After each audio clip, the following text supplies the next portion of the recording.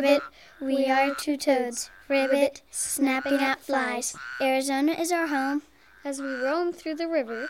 Ribbit.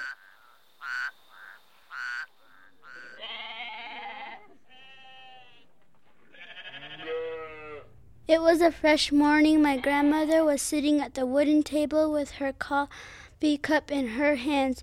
She sips her fresh-smelling coffee and then goes after the sheep.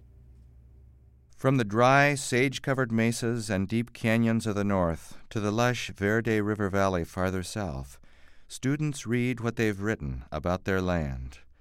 Rural Voices Radio presents Arizona, Singing Down the Sun. I Gaze at the Sky by Todd Ritter. I gaze at the sky, waiting for it to be painted. Home is where I can go.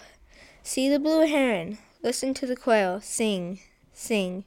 If you leave, you won't hear the sound of the rattlesnake, or hear the coyote singing the sun down.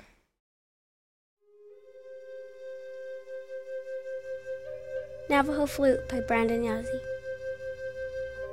You play music in a melody that sounds like waterfalls in the glow of the spring morning. You sing like the wind in the golden autumn when the colorful leaves of once green trees migrate to heaven.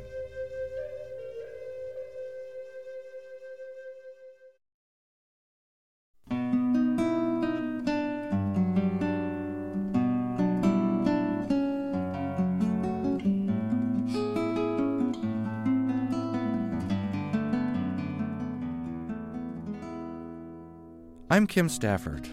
For 3 years, I've been working with teachers in Arizona and 5 other rural areas of the country in a program called Rural Voices Country Schools. Under the stewardship of the National Writing Project, we've written and read our work to one another and shared our best ideas about teaching writing. For many of our Arizona students, English is a second language.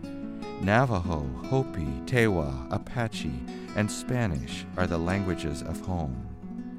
All these children have been writing about this ancient land. Here now, students read their poems, stories, and essays, and sing a few favorite songs.